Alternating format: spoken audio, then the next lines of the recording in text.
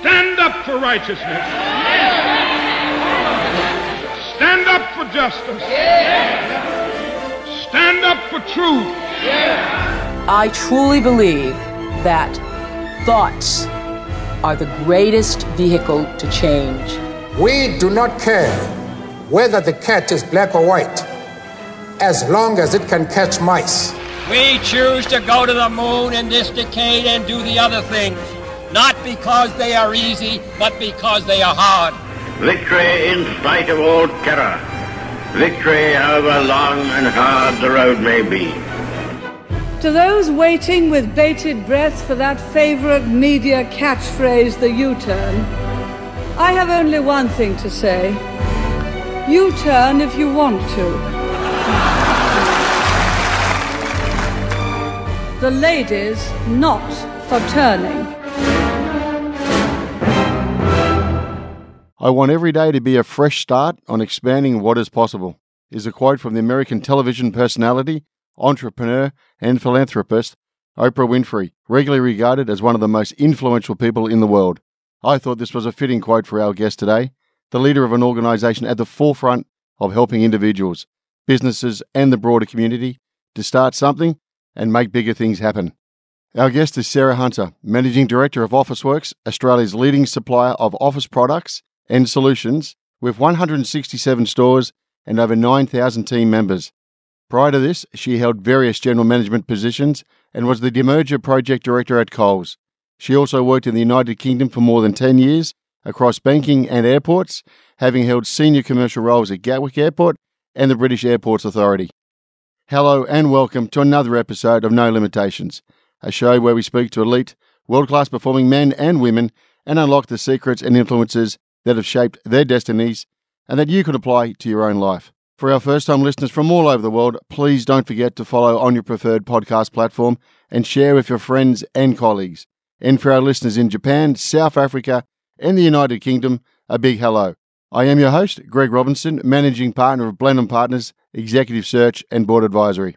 In a riveting discussion, Sarah brings to life the importance of leadership, sharing personal experiences across Australia and the United Kingdom, having to adapt and thrive in different industries, from professional services, sport, banking, airports, and now to the fast-paced arena of retail. She touches on the attitude not to only achieve, but also unlock potential as a leader. Finally, Sarah reminds us of the significance of not losing sight of one's purpose, priorities, and what really matters. So sit back and enjoy leadership, a choice and a privilege. Sarah, welcome to the show. Thanks, Greg. Nice to be here. Sarah, what's your one golden rule in business? When opportunity comes, how do you seize the moment? My one golden rule is to employ the most capable people you can and to make sure that you're aligned from a values perspective. That's my one golden rule. And so when opportunity comes, when I meet someone who I want to be part of our business, who I think can contribute to our business, who brings great values, I will do everything I can to push the boat out and recruit that person, because I really passionately believe that we're only as good as our people. You know, we all run people-based businesses, and it's really important that we have diverse teams that represent the customers we serve. So at the end of the day, I'm only as good as my team, and my team's only as good as their team. So recruit the best people that you can afford, who represent your values, because it's really important that you're delivering aligned to your values and purpose as an organisation as well. And how do you actually glean that? I know recruitment can be a tricky sort of process, and some people are really good at telling you what they think you need to hear. How do you actually test for values? I think in the first instance, as an organisation, you need to be really clear on what your values are, and that's and aligned behind them. We've just done a 2-year process. We're still working on it with a cultural anthropologist to help us work on what our organisational values are. And our values were created by 24 team members from around the business, not by the leadership team, but by them. And our values are: we are good humans, we are bold, and we are curious. The best measure of success, I think, around values is when you try them on, does it feel like you? Does it feel like the special sauce in the organisation? And then you build it through your EVP work, and you build it through how you communicate with candidates. And pretty quickly you figure out if they feel like someone who is the right fit for Officeworks, because they are good humans, they are bold and they are curious, and they can demonstrate that through how they approach an interview, but also how they've approached their careers. Attitude's everything then, is it? Recruit for will, train for skill is what a very wise person taught me and told me about 20 plus years ago. And in this kind of current environment where throughout my career and throughout my children's lives, they will have many careers and they will need to retrain and reskill many, many times over, then I think that's a really good philosophy. It particularly aligns to purpose-led organisations. You want to recruit people who align to your values and believe in the purpose of the business, and then train them and build them and grow their careers so they can have a multitude of different experiences and opportunities within one organisation. So how does diversity fit in the whole suite of ideas? Yeah, well, it starts with, you have to represent the communities and the customers you serve, particularly in a retail organisation. Our decision-making is only ever as good as, our diversity of thought and representing the views and understanding of our customers. So for us, as a retailer, we certainly, more than 50% of our customers are female. But also more broadly than that, it's about representing the communities in which we serve. That's not just a gender bias. So we need really good thinking around small businesses around our table, because small and micro businesses and mid-sized businesses are a really important part of our customer base. So if their voice isn't round our decision-making tables, then there's a problem. Similarly, we need diversity in terms of identity. So, it's really important that all of our team members, regardless of how they identify, can feel that they have a voice, because that represents community. And equally, something we've been really passionate about across Wesfarmers and Officeworks is making sure we're at parity or better than, which we are at Officeworks, in terms of Indigenous employment, because we recognise that more than 3% of our community are First Nations people, and therefore it's important we represent them as well. So when we talk about diversity at Officeworks, we talk about diversity and belonging, not diversity and inclusion.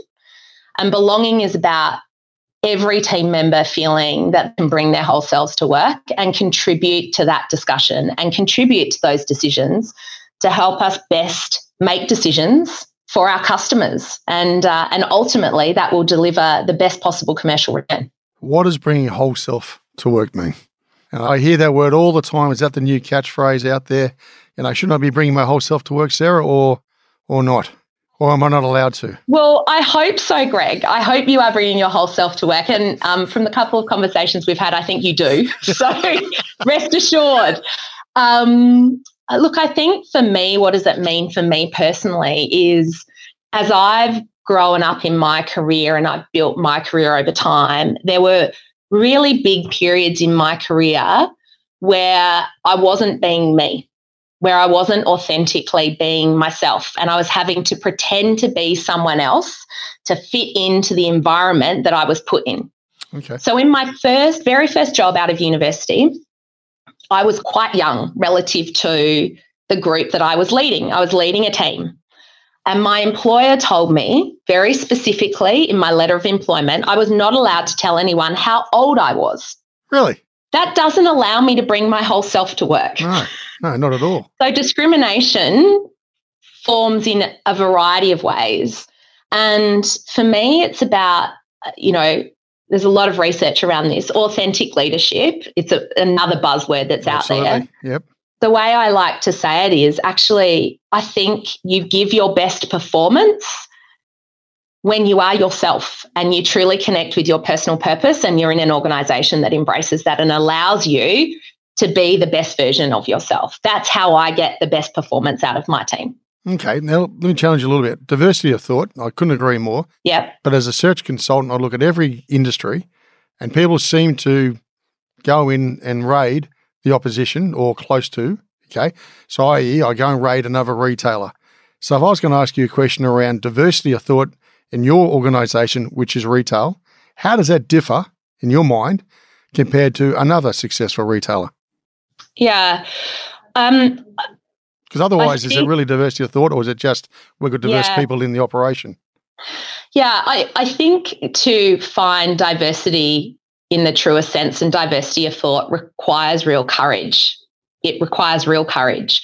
So I remember being one of a very, very small number of female. In fact, I think there was only 2, maybe 3 female GMs at Coles when I joined, out of quite a large population, probably 70, I would say.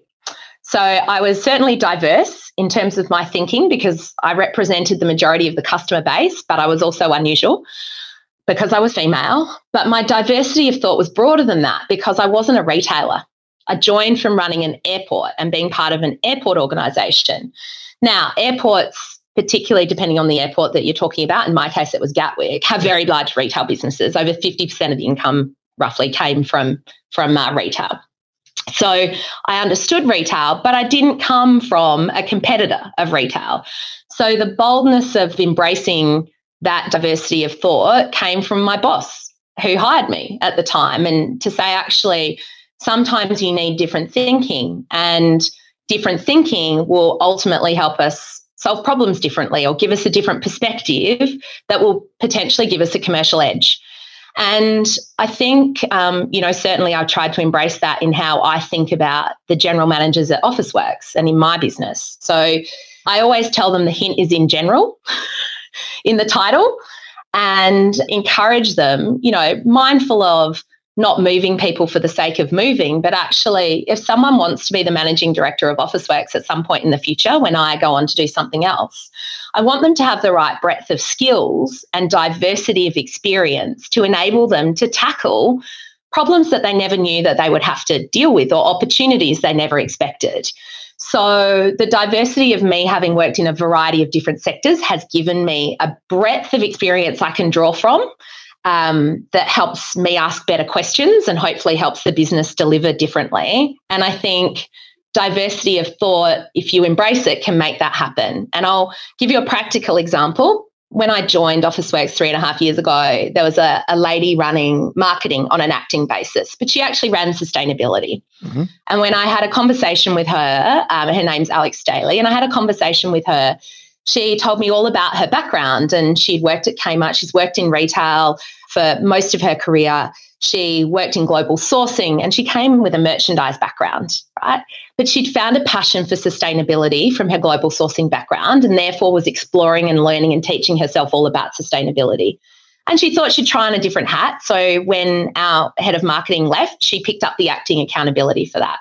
Alex is now my GM of people. Yeah, right. Because she understands our business and she understands our people and she understands our values and the special sauce and what makes us commercially successful.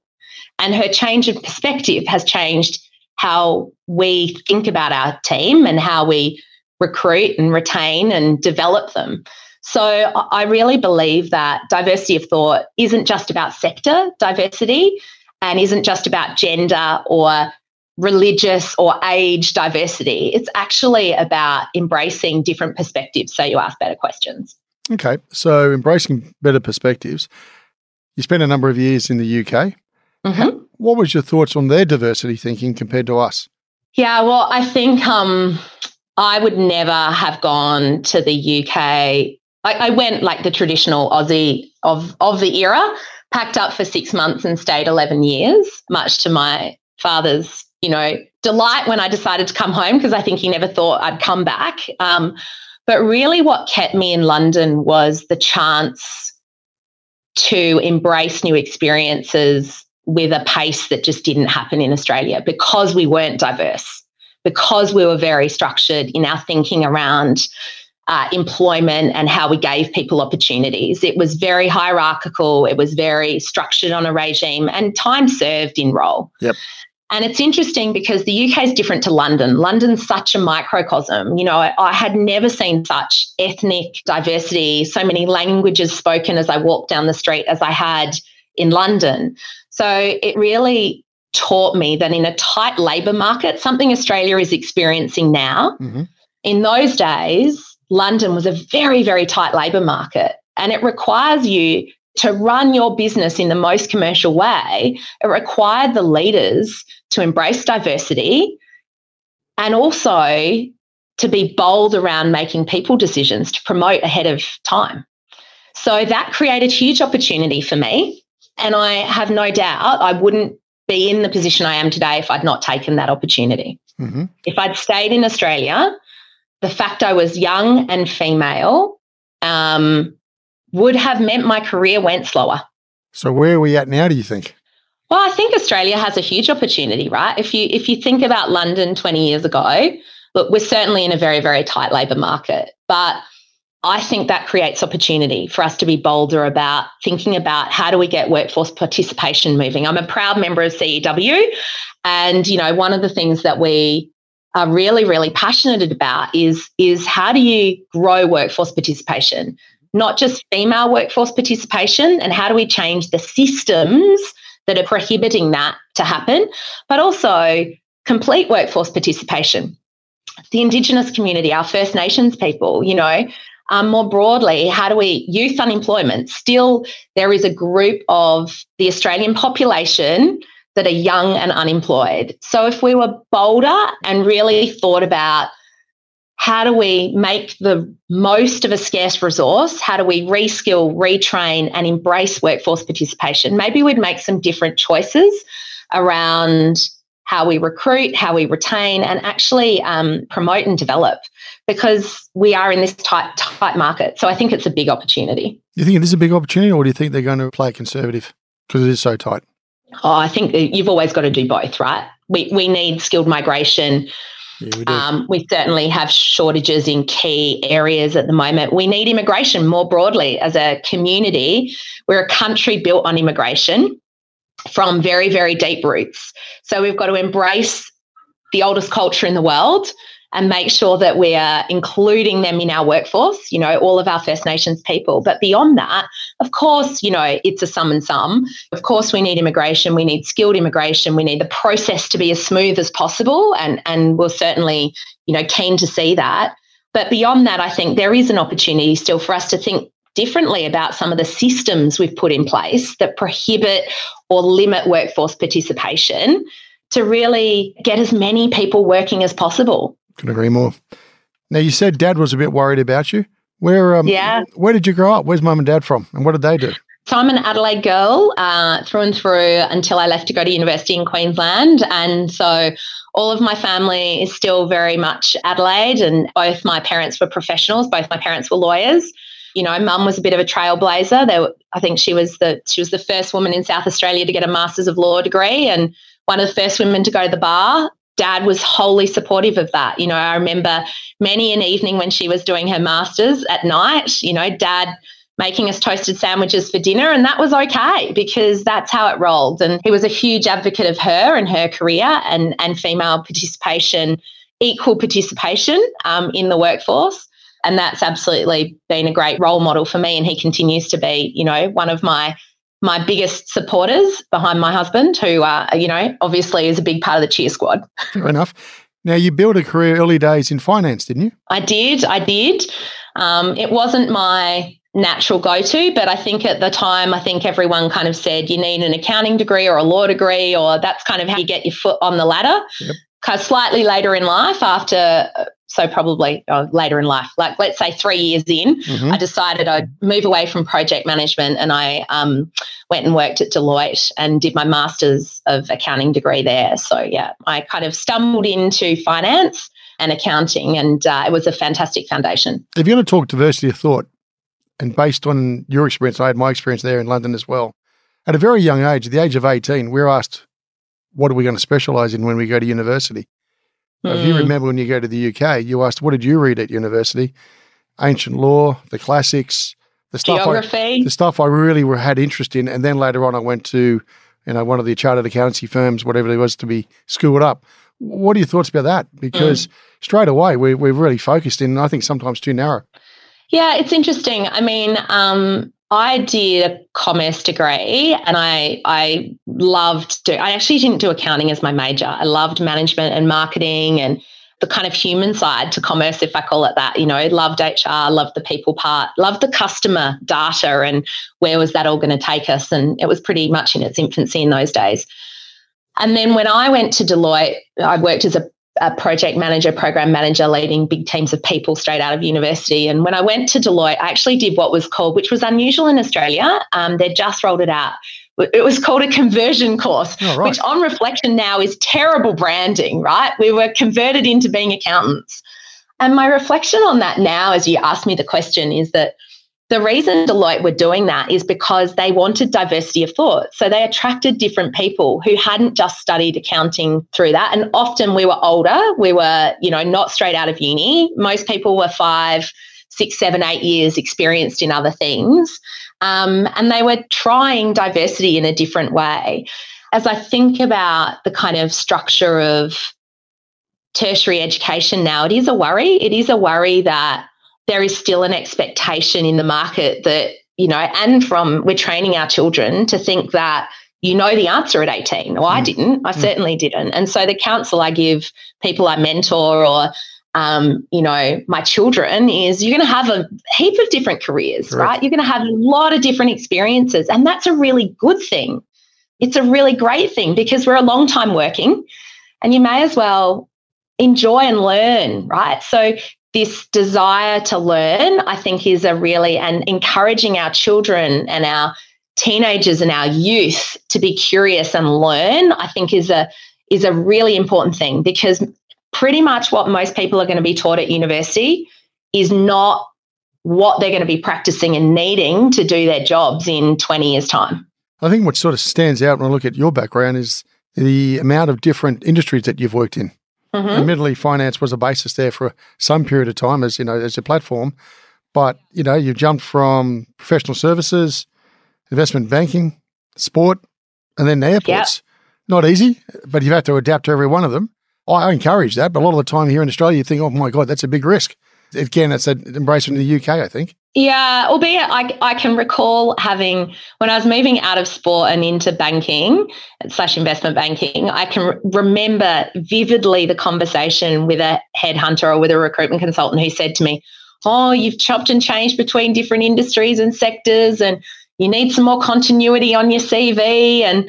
And yeah, I look back now and I thank goodness every time that I've had that experience. And the common thread for me had to be accounting because that was the only way I could get there, debits and credits. And then the learning was different industries and sectors, and that's where I got my diversity. I think it's going to be different for our children and the generations coming through now, the people in their 20s are going to have to be more agile. They're not necessarily going to have that continuity. And so certainly what we're trying to do at Officeworks is actually give them some of those experiences without it necessarily being an industry shift or a business shift, but actually more of a functional shift. So you can rotate people around and they can get breadth of experience to help them bring that different perspective. But yeah, I mean, I look back, I'm consistently, grateful that I felt confident enough and had the support of family and friends and mentors to take leaps into different sectors.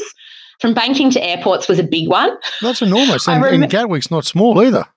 No, and I was actually at BAA, the parent, now delisted before that, and was the youngest ever head of IR for a FTSE 100 business at the time. And I remember people saying to me, why are you leaving, this really dynamic banking, one of the biggest banks in the world? It was super exciting. We're M&A all the time. Why are you leaving that to go to airports? But it's one of the favourite industries I've worked in because you got so much experience. BAA as a company was the largest private construction client in the UK. So I learned all about construction, all about health and safety. It's where my focus on safety and safety, health and wellbeing became really deep-rooted in me as a leader because when you have fatality and you're constantly in a situation where you're learning how to cope with what happens if there's a plane crash, what happens if something, it's real life and death, genuine life and death in that environment, but also a massive retail business, a huge piece of public and private infrastructure where you're constantly on that boundary between protecting the genuine interest of, if Heathrow and Gatwick go down and people can't fly, well, we've seen what happens, right? Mm-hmm. It's hugely disruptive to a country. So it was like having 6 different industries experiences all in one, which was amazing, you know, and a privilege and an opportunity that I didn't expect I would get. I didn't understand why I was joining airports, but I loved it. It was such a foundational period for me. Where did the confidence come from? The big thing around diversity we always hear as males is be careful. Blokes are very quick to put their hands up, as we know, whereas females tend to hold it down, even though they're quite 9 times out of 10 better qualified to do the role. So I'm looking at someone here who's putting a hand up all the time. As you say, you know, the roles you're holding in the UK as a non-UK individual, you didn't come from England, you're an Australian, you're in a Tibetan, which we cop that sometimes we're over there. Yeah, we do. Yeah, which is good fun. I got to take my hat off to you. You put your hand up, but what made you different to the others you've seen? I don't compare myself to others, but if I started with what gives me confidence, which is how you started that question, I think there's a couple of things. One is I learned pretty early in my life that life is short, and so if you don't sweat the small stuff and have a crack, right? That's a bit Australian, isn't it, right? I sounded very Australian, but what's the worst that can happen?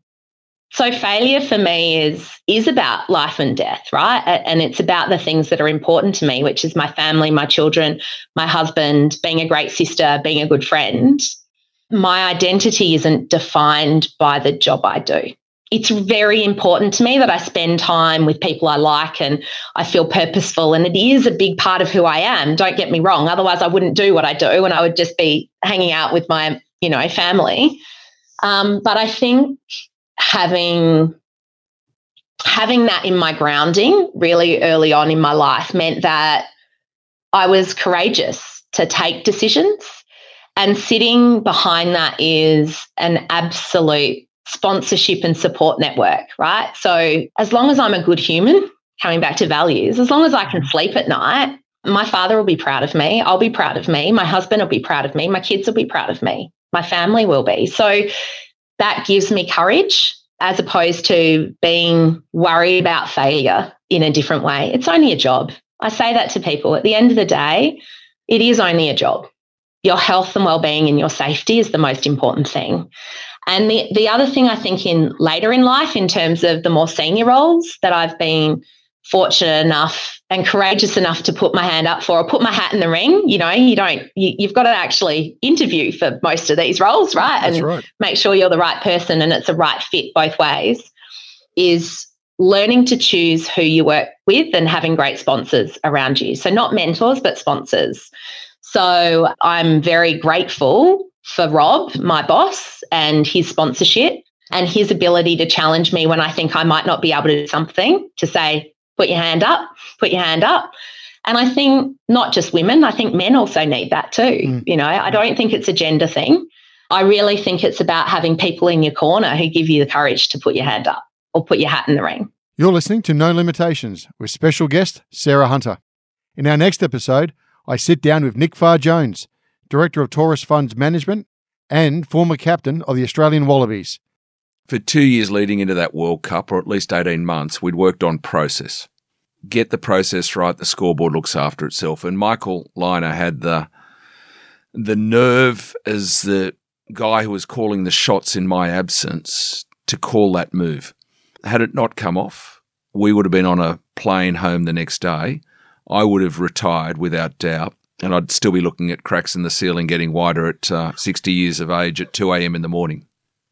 Be sure to join us on our next episode. And now, back to the show. So then the CFO role, something like that, Finance and Strategy Director at Gatwick, is a leadership role. What's leadership to you then? I'm going to get onto the bigger stuff very shortly when you evolve a little bit more in your career, but you're inheriting and you're taking the lead here. Look, I think leadership for me starts with this point around authenticity. So it is actually about, it is about recognizing it's a choice. Leadership is a choice. Yeah. So it's also a privilege. So being constantly alert to the fact that it is a choice, choosing to put yourself in a position that you genuinely want to be in. right? If you don't want to be there, get out of the room, get out of the race, right? So choose the organization you want to lead, or choose the environment you want to be part of. And that's not just in a business context, make a choice, make a commitment, and recognize that's a big part of it. So for me, leadership is a choice, and I choose to lead at Officeworks, and I choose to be part of this organization. And that's an important reminder. And beyond that, I think it is about constantly investing in your own growth and development, being curious, being true to your values, and being authentic. It's about being a leader worth following, right? It's a privilege. So be a leader worth following. Don't just be on the bus with everyone else. Leadership is about investing in yourself and learning and growing and building so that you are a leader worth following in the culture and the organisation you choose to lead. See a lot of different styles in leadership in the UK? Yeah, a lot of different styles and a lot of commonality because people are people. And whilst our cultures are different, there's a lot of similarity still running through our colonial heritage. Mm-hmm. But I think that the challenge around diversity was common. I remember working when I was at BAA, Margaret Ewing was our CFO, and I chose to work. Main reason I chose to work in airports and BAA was I wanted to work for one of only 2 female CFOs in the FTSE 100. Yep. I actually didn't care what industry it was in. I wanted a role model. I wanted to learn from Margaret, and for me, that was a choice. And so I worked really hard to get that job, and it happened to be head of IR, right? But I would have chosen to do a whole bunch of other jobs for her if I had the privilege of working for her and working with her. So I think for me, cultures are very different, leadership styles, absolutely, but I don't know that the geography is the biggest determinant. What made you come home? A really good job. Coles made me come home. And it's interesting because at the time I was finishing up at Gatwick, we'd just sold the business. We'd just been through the GFC, and I was actually looking for roles in the UK. I wasn't looking for a role in Australia, but I was looking for something interesting. I wanted a new sector. I wanted to do something different. I wanted to learn. I kind of felt like I had another sector in me, at least, maybe 2. And so it was about finding something interesting to do. Had a great conversation one weekend before Christmas, came out then and saw the Coles team, the turnaround team at Coles, got to know the individuals, I was very grateful to spend time with, Ian McLeod and Archie Norman and, some titans of retail turnaround. And I thought, I can learn from these people. This is exciting. And we were always Coles shoppers growing up. For me as a kid, I remember all those trips to Coles with my mum. We ate off Coles plates growing up, when we used to have before Flybuys existed, you used to have the old little dots you used to stick on the thing that sat on the fridge. And I was shocked when I went to the UK at how value had deteriorated for the Australian customer and this Australian consumer. And we were just paying too much for groceries. And it was because there wasn't a competitive. It had become a monopoly instead of a duopoly. There needed to be competitive tension. And so it was interesting. It was exciting. That's what brought me home. Where do you reckon you stood out at Coles? You mean other than being female? Other than being retailer, female. inverted commas? Yeah, other than being female, because it's a super competitive sector, correct? And in a very, very dynamic period of time. Yeah, very. Yeah. Look, it's not for the faint-hearted. No, it's not for the faint-hearted. It certainly builds your resilience. That period, but to be frank, no turnaround. I've done a couple of turnarounds. No turnarounds for the faint-hearted, right? It uses a different muscle set to the growth mindset. And there's a time and a place for both in every company. Not all leaders are ambidextrous enough to use both, though. I think where I stood out, and this is terrible, I don't like answering questions like that, Greg. I think where I stood out is that I was, I still am very people-focused and very customer-focused. And I work really hard to try and ask different questions or better questions and challenge myself, rather than we've just always done it that way. And I'm not up for change for the sake of change, but actually why? And is that delivering us the best outcome? And is that delivering the best experience for the customer or the best experience for our team? And it's when you get in retail, it's when you get the customer experience and the team member experience aligned. That's where the special sauce is. Is it an addictive industry? Yes. And some of that's good and some of that's bad. Retail gets in your blood because you can touch it and you can, like, it's customer, it's right there. If you're an extrovert like me, it's where I get my energy from. When we have our senior leaders together, when I'm out in store, when I'm out in our CFCs, it's the part of my role I love. It's the part I really struggle with financial services, actually, the non-retail part. You know, I loved the branches. I loved being out in amongst the team and that part of it, but it was actually really hard to connect with. So I think in that respect, it always gets in your blood and you can see meaningful difference quite quickly and change quite quickly. I think the other thing, maybe the negative to the addictive side of it is when you can see business performance change so quickly on a daily basis. Even, you know, last hour, what was sales? Next hour, that can be really distracting. So that can be a really negative side to the immediacy that can be a real risk in terms of you going off track with your medium and long-term plans. So there's real strengths and real weaknesses to that. So how did the current role come about? How did you make the transition? What were you working on to get tapped on the shoulder to make the move? Well, I'd be pleased to know I wasn't just tapped on the shoulder. There was a process. So that's the first thing. And I think that is really important because I think one of the challenges often as a senior female leader is that I still get asked, did I get my job because of some quota that Rob had around female diversity, right? I was asked that question anonymously when I first joined at Officeworks many times over in various team member surveys, right? So I think it is really, really important for me to keep saying I went through a process and I made a choice to be part of that process. But yes, you know, when the role became, I was running the demerger at Coles on behalf of Coles and Wesfarmers to get the demerger away, which, you know, was extremely important for shareholders and extremely important for both leadership teams that was successful. And the largest and fastest demerger in Australian corporate history, so the faint-hearted.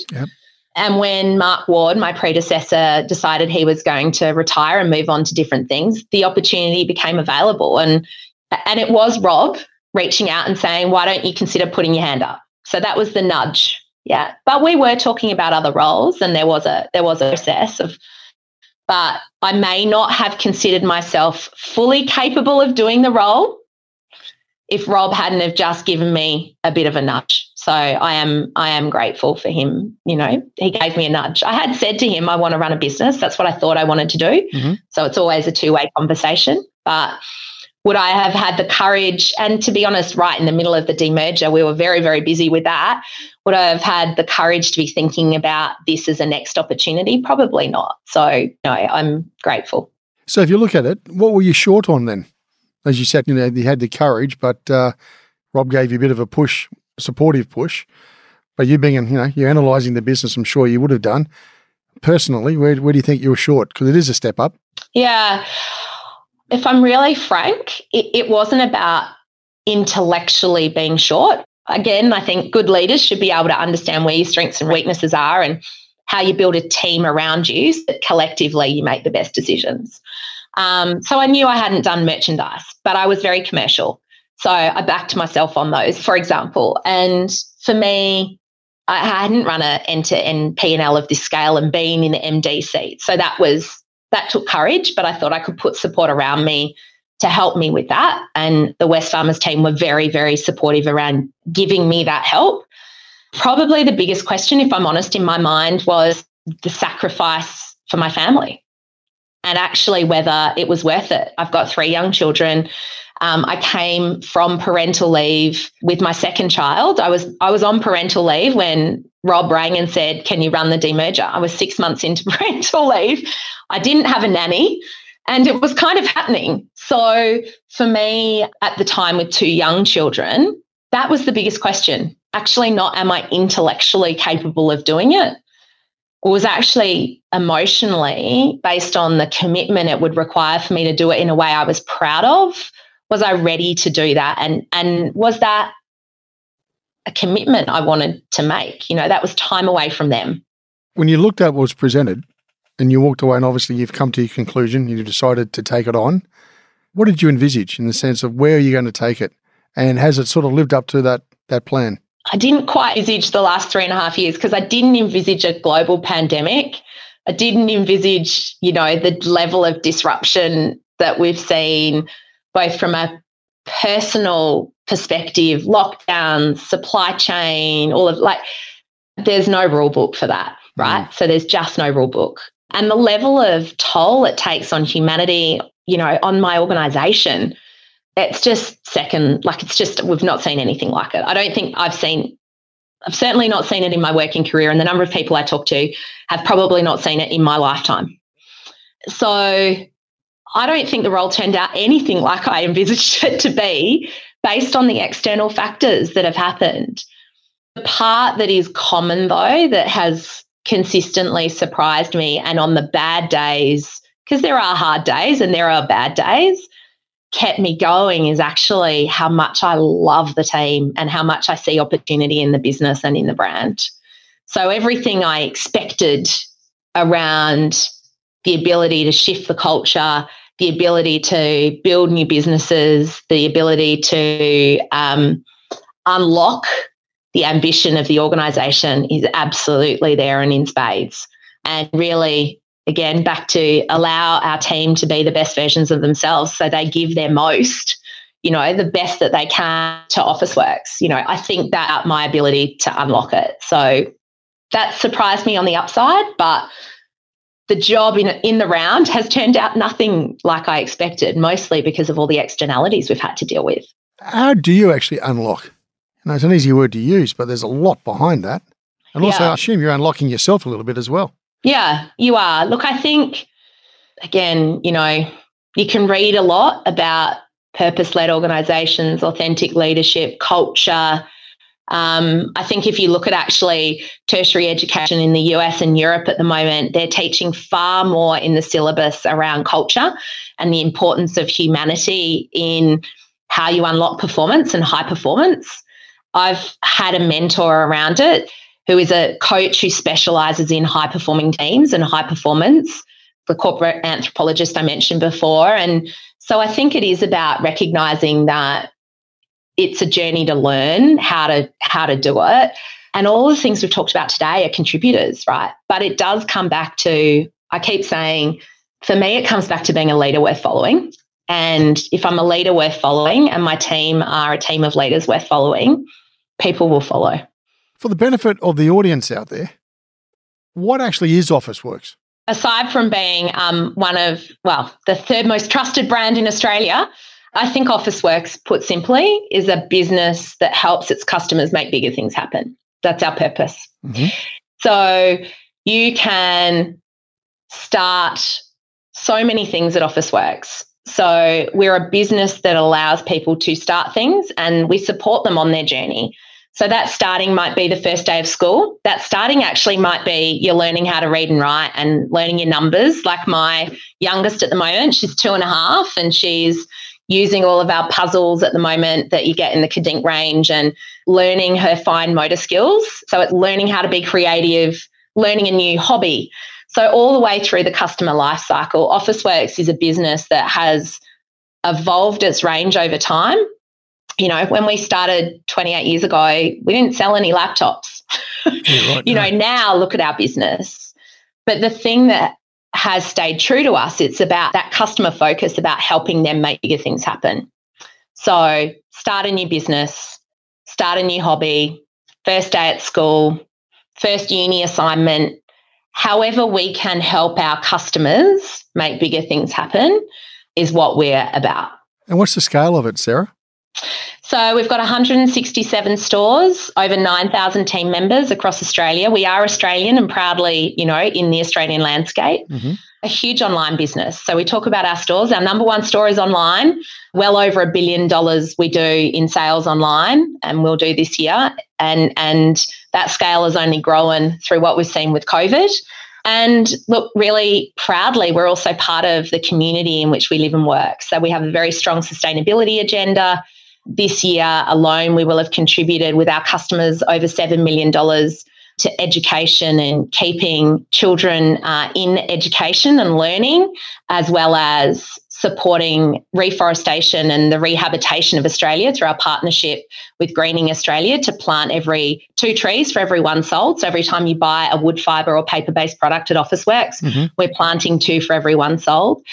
So for us, it isn't just about, we proudly deliver great performance for our shareholders, but it's also about being part of our community to deliver that long-term sustainable return for shareholders. So when I look at your adverts, which ones do you think will be the most successful connecting with your customers? Well, we recently, I know we talked about it earlier, Greg, offline. We recently had our new brand campaign, Start Something, at Officeworks, which goes to my point around our purpose around helping to make bigger things happen, supporting the entrepreneurialism and the education of Australia. But also the one that really connected with me is we did, for the first time, a TV ad on our partnership with Greening Australia to restore Australia in the last 12 months. And that was the most connected our customers and have felt with Officeworks. They loved that ad. The scores were off the charts in terms of their pride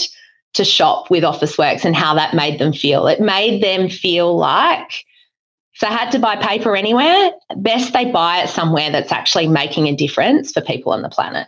How does a mum do all this? You've gone through COVID, you're leading a business. So how do you do it? I think recognising that, people use the term work-life balance, and I always say to people, just delete balance. It's about a juggle, right? It's a constant juggle, and being laser focused at home and at work on what matters most. So at home, being present and knowing what matters most for my 3 children and where they want to spend time with mum. So what matters most to them is not whether the bathroom's clean or the floors are clean. What matters most to them is that I read them a story at night, or that I make their birthday cake, or that I'm there for the school assembly when it happens in real life or virtually. I'm there for the moments that matter. So for me, it's just making sure that I ruthlessly prioritise the moments that matter instead of all of the day-to-day. And that's also about just being present for those conversations. The moment that matters might be walking the dog around the block with my son, and having a conversation genuinely about what happened at school today, or which footy team he wants to play for, and supporting that conversation. And then at work, it's the same, actually. It's just trying to recognise that there aren't enough hours in the day. So how do you get better and better and better at being really focused on the moments that matter for your team and for the business, and making not necessarily the right decisions, but often it's just about making a decision with that right focus. So being present, you can't be everywhere, right? I've got an Australia-wide business. There are plenty of things I would like to do that are sitting in the back of my mind that I would have loved to have got done in the last 12 months, but actually being really focused on what matters most for my team and for my customers helps me get the juggle right. And then just, to be honest, being honest that you don't always get it right.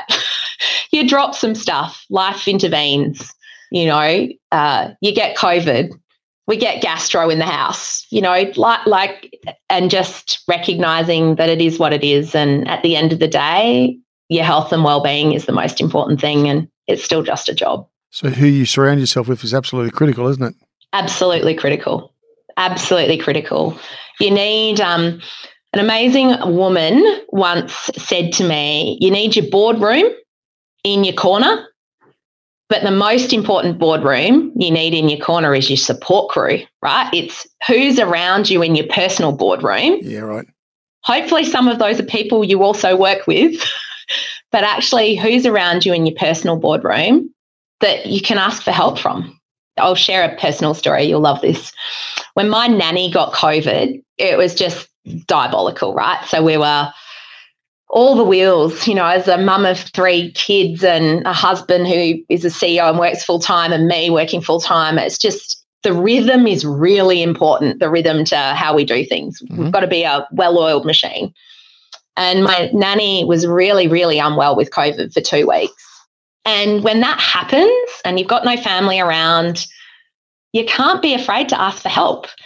And I found some help from talking to someone who talked to someone who knew someone in Queensland, who knew someone in Victoria, where I'm based. Right. Like literally, I emailed and rang everyone I know to say, can anyone help me? I'm not too proud to ask for help. So you need a really good support network around you. But also, if you're too proud to ask for help, it's going to be really hard.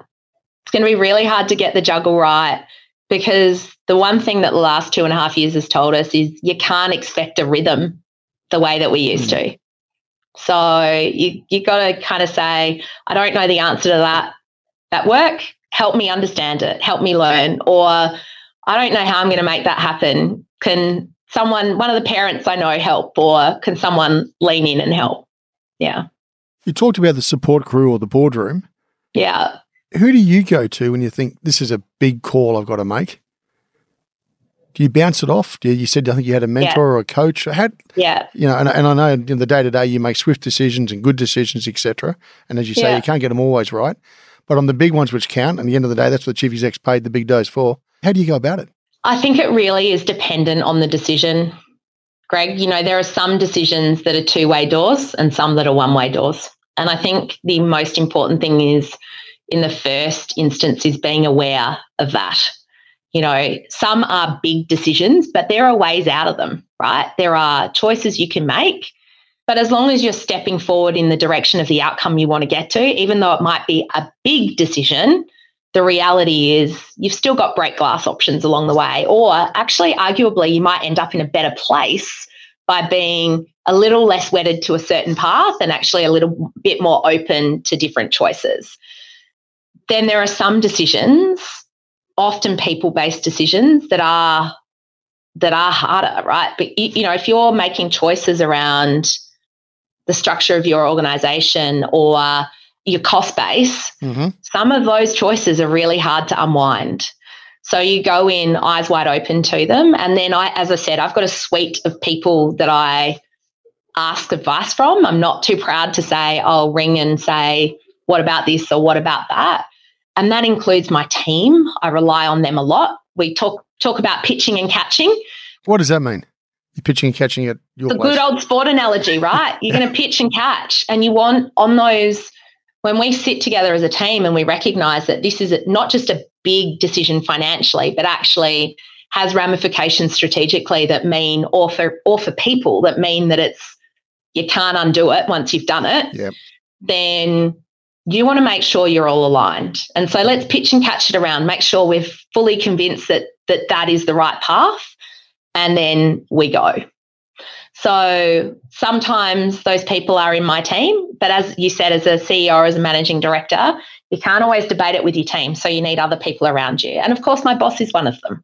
He is part of my team in that regard. And we're very fortunate with the Wesfarmers model that we have that opportunity with divisional autonomy, but the support and guidance for those big decisions from our board and from the Wesfarmers team as well. Okay. And as you've developed as a leader, and bearing in mind you come from the bedrock of accountancy, which is analysis. Yep. How much is analysis coming into it versus intuition now as you're getting more experienced? Or gut instinct? It's a really interesting one, because if I flip the question around to you, how much do you think of retail traditionally is gut versus data? I reckon 90% gut. Yeah. No doubt you're some of the best analysts in the country come out of retail. We know that. But the best retailers in the world just have that unbelievable feel. And an unbelievable feel for the customer. Correct. So I think it's a really interesting situation that retail finds itself in. The traditional amazing retailers of history are absolutely from the shop floor and from the shop floor where they understand, because that gave them a really intimate understanding and judgment around what the customer wanted. But I'm not walking along the shop floor at the moment, am I? No, you're not. And that's the really interesting situation that retail finds itself in.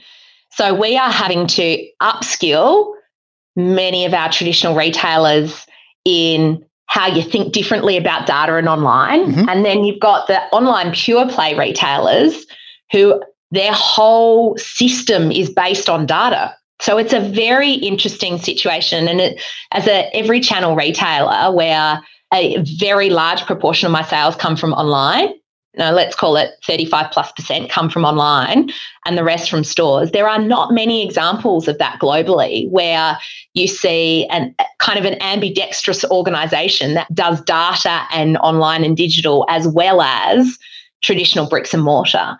And it's a morphing of capability across our organization because we are trying to bring those two together for the benefit of the customer, because what we know is that the customers who shop both channels or across every channel, because we also have a B2B business and a B2B sales team, customers that shop every channel are the most valuable.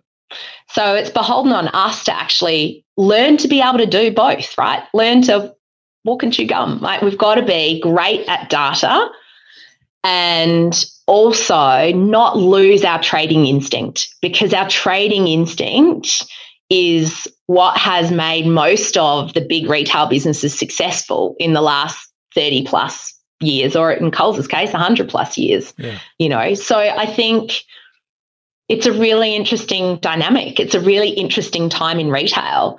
Analysis is paralysis, right? But actually using data smartly for the betterment of the customer and the customer experience is not that far from what we've always done, right? It's just that data was gleaned traditionally in one store on the shop floor, when Officeworks had one store or two stores. And now, given the scale of our organisation, that data needs to be gleaned from our online store as well as our in-store experience and then applied across a much bigger business. So as an organisation, what do you think you could do better?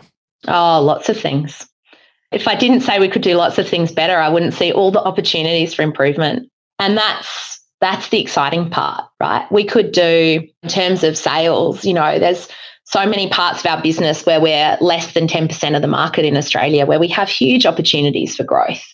B2B is one area, education is another. We're very much known on the B2C side for education, but not on the B2B side. Really? So we're building an education business to support schools, primary and secondary schools across Australia, to bring great value to them, right? And bring great quality products so that they can invest in what matters most, which is the teachers delivering a great education to our children.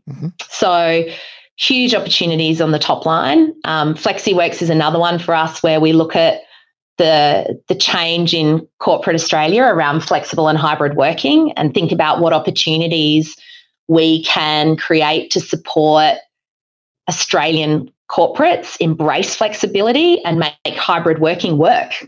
Again, I come back to my passion around workforce participation. I want to see parents, team members, employees able to juggle their lives in a way that works for the employer and the employee. I think a variety of people have a variety of caring responsibilities, not just parents.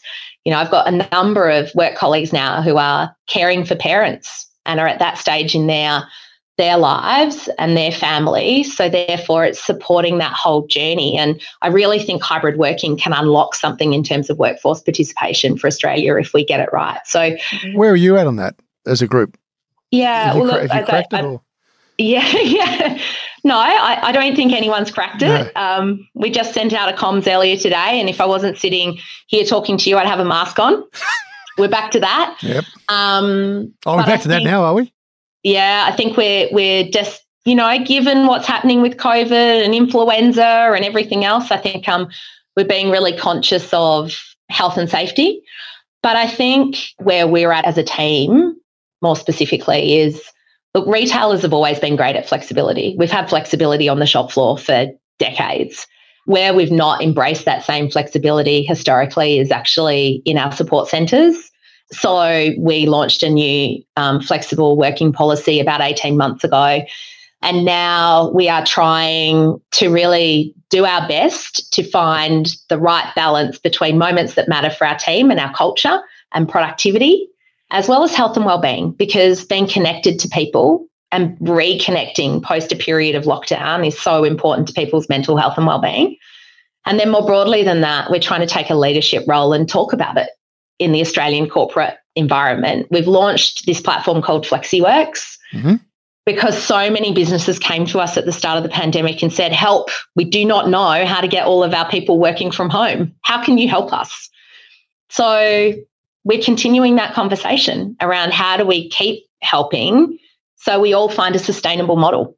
Sarah, I'm getting told, and this is a little bit, maybe a bit controversial, but a number of CEOs, when they speak very privately to us headhunters, are saying, for all that chat, productivity's down. And what's the question, Greg? Well, should it be down? Are they getting it wrong? Is your productivity up? I think it is some and some. Like all of these things, you can't use a sledgehammer to crack a nut.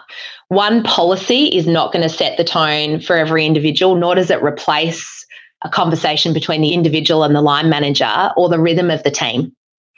So I can't sit here and say that there's, I've got very different teams in my organisation and they need different things in terms of their work rhythm and their pattern of work. For me, I think blanket statements like that are dangerous. They were dangerous before COVID. They are dangerous even in this time, because what works to create that right rhythm, for example, for my team on the shop floor, and the right roster for that store, even between stores might be different based on the customer trading patterns. The same might be said of a project team that's working on our digital platform to stand up something new that has different deadlines to the team that's working on how do we get all of our back to school supplies on shore. So I think for me, I start from a position of a policy is absolutely critical, but it is not a replacement for team member line manager engagement, nor has it ever been a replacement for good conversation about what the right culture is in an organisation, or how do you get stuff done in the best possible, in our case, lowest cost way. The one thing I would say that worries me the most about what we've been through in the last 2.5 years, 3 years, is that what we've experienced hasn't been sustainable. So it isn't the future. And if people assume that being told by government to go and work from home is our sustainable working model going forward, well, then that's a disaster, right? So that's not sustainable. It is about finding that right balance to be productive, maintain the culture, maintain the health and well-being of your team. And I worry about the team that we haven't seen for 2 years, 2.5 years. I worry about their health and well-being. So for us, we've said we hope and we think the moments that matter for our team, we'll see them in here about 2 to 3 days a week in our support centre. That's what we think. But it does depend on what you're working on.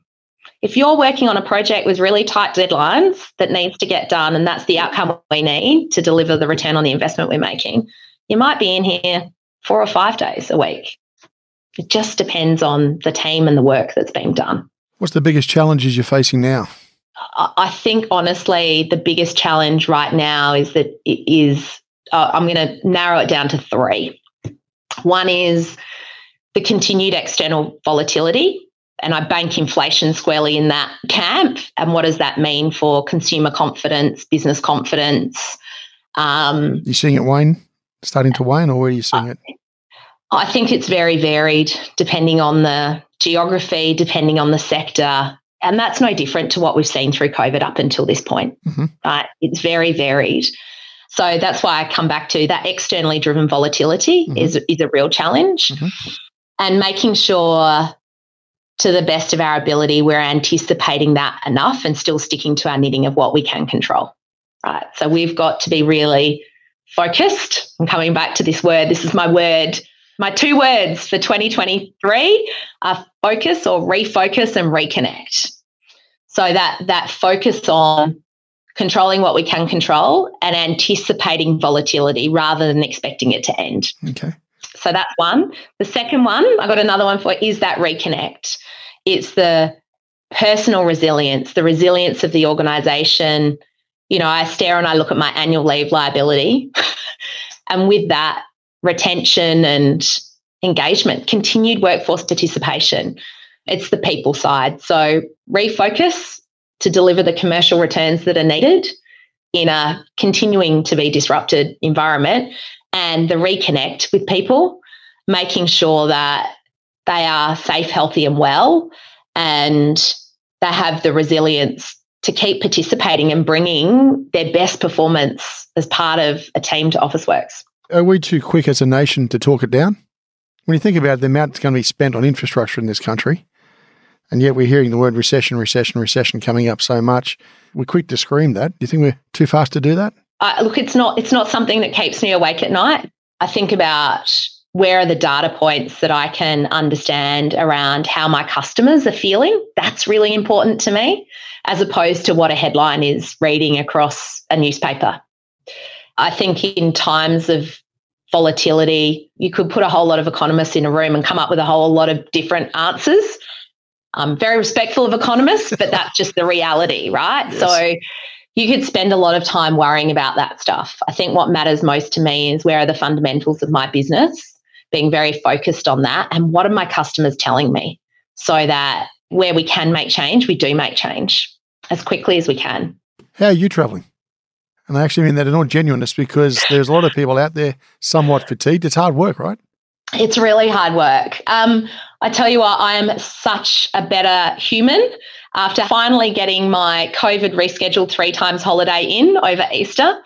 I think, I've said to my team, this year is the year we all take our leave, right? Because I think not just in senior roles, but in any role, given the intensity of the external environment and the change that's happening around us at the moment, the importance to find that connection back to yourself and the energy to keep positive and keep going and bring that passion back to work, it takes energy. And so, look, I'm doing well. Thank you for asking.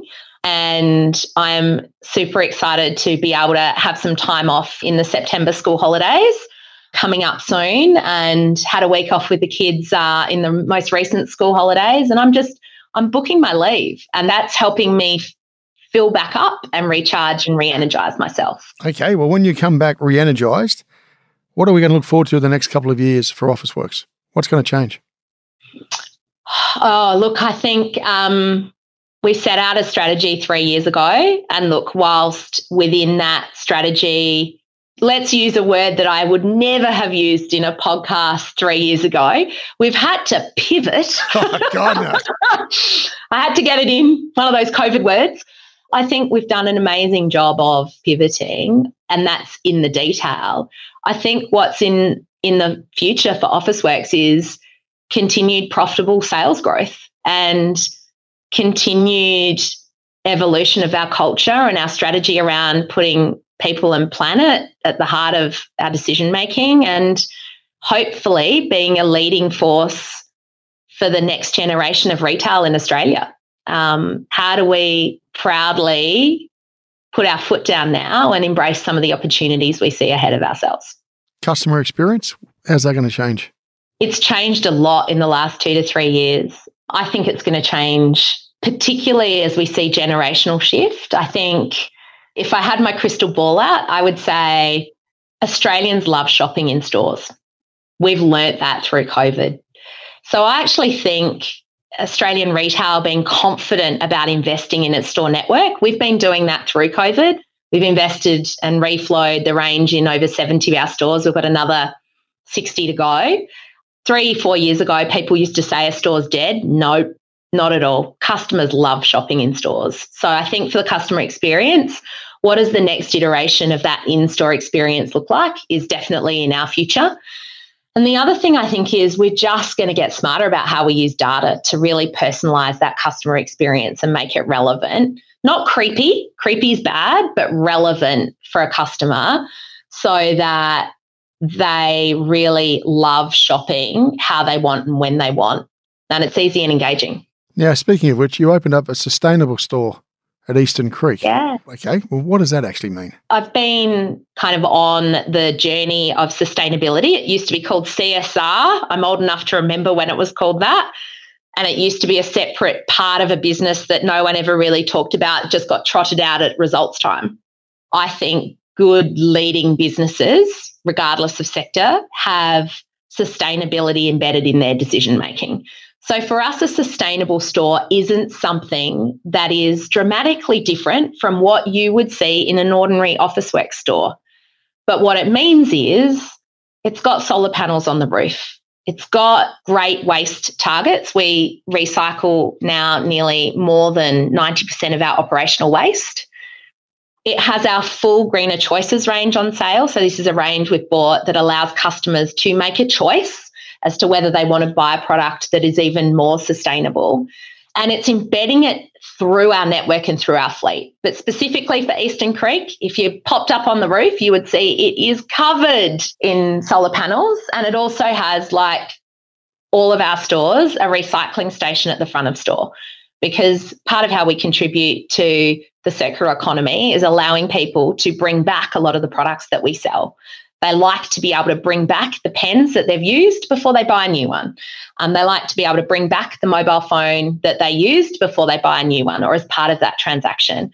So a sustainable store for us is one that is really represents sustainability through our decision making. And Eastern Creek is a great example. Change tact for a second here. Yeah. As a female, have you ever been roadblocked because you're a female in your career? Oh, yeah. You have? Oh, yeah. Oh, yeah, absolutely. Yeah, I can definitely put my hand up. We just relaunched our sexual harassment policy in the workplace and our zero tolerance for it. And I am absolutely one of those people who can hand on heart say I've been sexually harassed in the workplace, not in my current workplace and not in my recent career history, but I can think back to times in my career where that's happened. And part of that is about putting in roadblocks for people. You know, harassment is about marginalising people. But I can also think of times when I gave the example earlier on, where I've had roadblocks put in place because I'm too young. Or I could think of a bunch of labels that get used for people that create those roadblocks. You know, it's not just gender. It can be a variety of things. So if we look at some stats, as I'm sure you have, and you said you're a member of CEW. Yeah. Well, I'm not getting bowled over by the amount of female CEOs or CFOs calling the shots. What's going on? No, and unfortunately the stats are it's even worse in retail, considering we're such a large employer of women within the breadth of our workforce. I think it's a good question, and I think a lot of the work that CEW has done to shine a light on this, and now with the work that the government is doing both at state and federal level to really understand how some of the systems we've put in place as a society are prohibiting women from accelerating their careers and making the choice, to be honest, to say, I can't find that balance, so it's easier for me to be at home with the family or take on board more caring responsibilities at home. Mm. I think the data is there. It's been there for decades. That's not new news. No. It's just about us changing our systems Sarah, but something's not right in the sense of that, right? I hear what you're saying. I also do look at numbers, and as a search guy, I've got to look at every day of the week. The big key decision makers hasn't moved at all in the last 3 or 4 years by any form of percent. And in fact, I could almost argue, if I want to cut it up and dice it again, that during COVID, you probably went backwards. Yeah. So if I was really harsh, I would say, Greg, like promotes like. You think so, do you? Yeah, unless you're bold. Unless you can embrace diversity and a different face or a different style or a different perspective, and you're up for that debate. I just sort of wonder, because the messaging somehow is not working, is it? Well, slowly. Yes, in the boardroom we're getting more, but in the number one where the buck stops with the CEO, that hasn't really grown.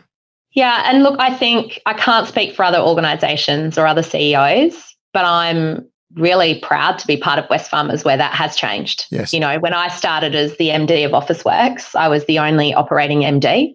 We've now got Nicole and Emily as part of our team. Yes. And a very strong female leadership team through other senior roles at Wesfarmers. And it sits across the board as well. We have some fabulous female leaders sitting on our board at Wesfarmers. So I guess I can only comment on what I see other than the data. And what I see is deliberate choices from our board and from our leadership team. And I run a business that's balanced leadership, Greg. I've got through the layers of the organisation. So if I talk about my personal experience and what I've seen, those are choices I've made. I've fought harder to find women or younger people or people with different ethnicity or different backgrounds and try and put them into roles because I passionately believe in diversity of thought. And that takes courage. And when times are tough, maybe through crisis, through COVID, maybe people are a little less courageous. But for me, I think it does come down to leadership. It does come down to the choices that you make and the people you appoint as the leader. And often it is said like appoints like, because that's safe. It doesn't necessarily, in fact, the data tells you it doesn't deliver the shareholder return. It doesn't deliver you top quartile shareholder returns. The more diverse your business is, the more you represent your customer base, the better choices you'll make around engaging your customers and the better return you'll deliver for shareholders. So it does surprise me that with all the research and all the data out there, that boards aren't seeing that boards aren't embracing the opportunity to deliver better returns for their shareholders. And what advice would you, I guess, pass on to those who are building their careers, who are going to be like yourself, facing some challenges along the way? How does one handle themselves? I think it's very important in your career that you are curious and that you are humble. It's part of the reason why I hate doing these podcasts, if I'm honest. I'm not a person who ever likes to talk about themselves particularly, unless it's for the greater good of the organisation that I work for and what we're trying to achieve. I have seen a lot of leaders get so wedded to an idea or a strategy or a plan because it's their baby, it's their thing, it's so part of their identity. So that humility and the curiosity to explore and challenge yourself to be better and want to learn, particularly as the volume of change that's happening in the external environment and in business now is so great. Mm-hmm. If you're very wedded to one path, you might not ultimately end up going there, and you might end up on a different journey that delivers a far better return for shareholders and a far better commercial outcome. So I think humility and curiosity would be the two pieces of advice I would give. Okay. Not that I like giving advice. No, I'm not taken. I'm listening. But the aim of the exercise is to create the necessary debate. That's what it's all about. It is. And what you've done has been remarkable. If we look back, Sarah, and if you were to look back at that young lady starting that career, leaving university, moving into, I think it was Deloitte, wasn't it? Yeah. What advice would you give her now? It's an interesting thing. I wouldn't unwind any choice I've made in my career, because I think you can spend a lot of time looking back. It's about how you learn from all of those experiences to look forward. And you've got to learn from the good and the bad to be who you are. So I'd just say to her, keep being curious. I think early days in my career, and maybe even still now, at times, there's still a moment where you want to have an impact. And, my boss would have probably said I was in a hurry to make an impact. So, be calm, but be true to yourself and keep being curious and learn and embrace new opportunities when they come to you. You're never going to stop learning. I'm never going to stop learning. Every day I learn something new. And so just embrace that and roll with it. That's what I'd say to my younger self. In fact, it's what I say to myself when I wake up in the morning today too. So on that, Sarah, it's been an absolute pleasure having this discussion. Thank you. I really appreciate it. And look, I think, it wouldn't be worth me doing a podcast without getting a plug in. I always love feedback. So I look forward to receiving some feedback on the back of this podcast from my customers out there who are listening. It's only through feedback and asking the question that you get to be a better business or improve the customer experience. So I look forward to feedback. And my plug would be that if we can help you start something in your business or in your personal life or for your family or friends, then, if you haven't shopped at Officeworks recently, jump online or come into store and hopefully we can help you make bigger things happen. Well, on that, you've been listening to No Limitations. Thanks a lot, Sarah. Thank you.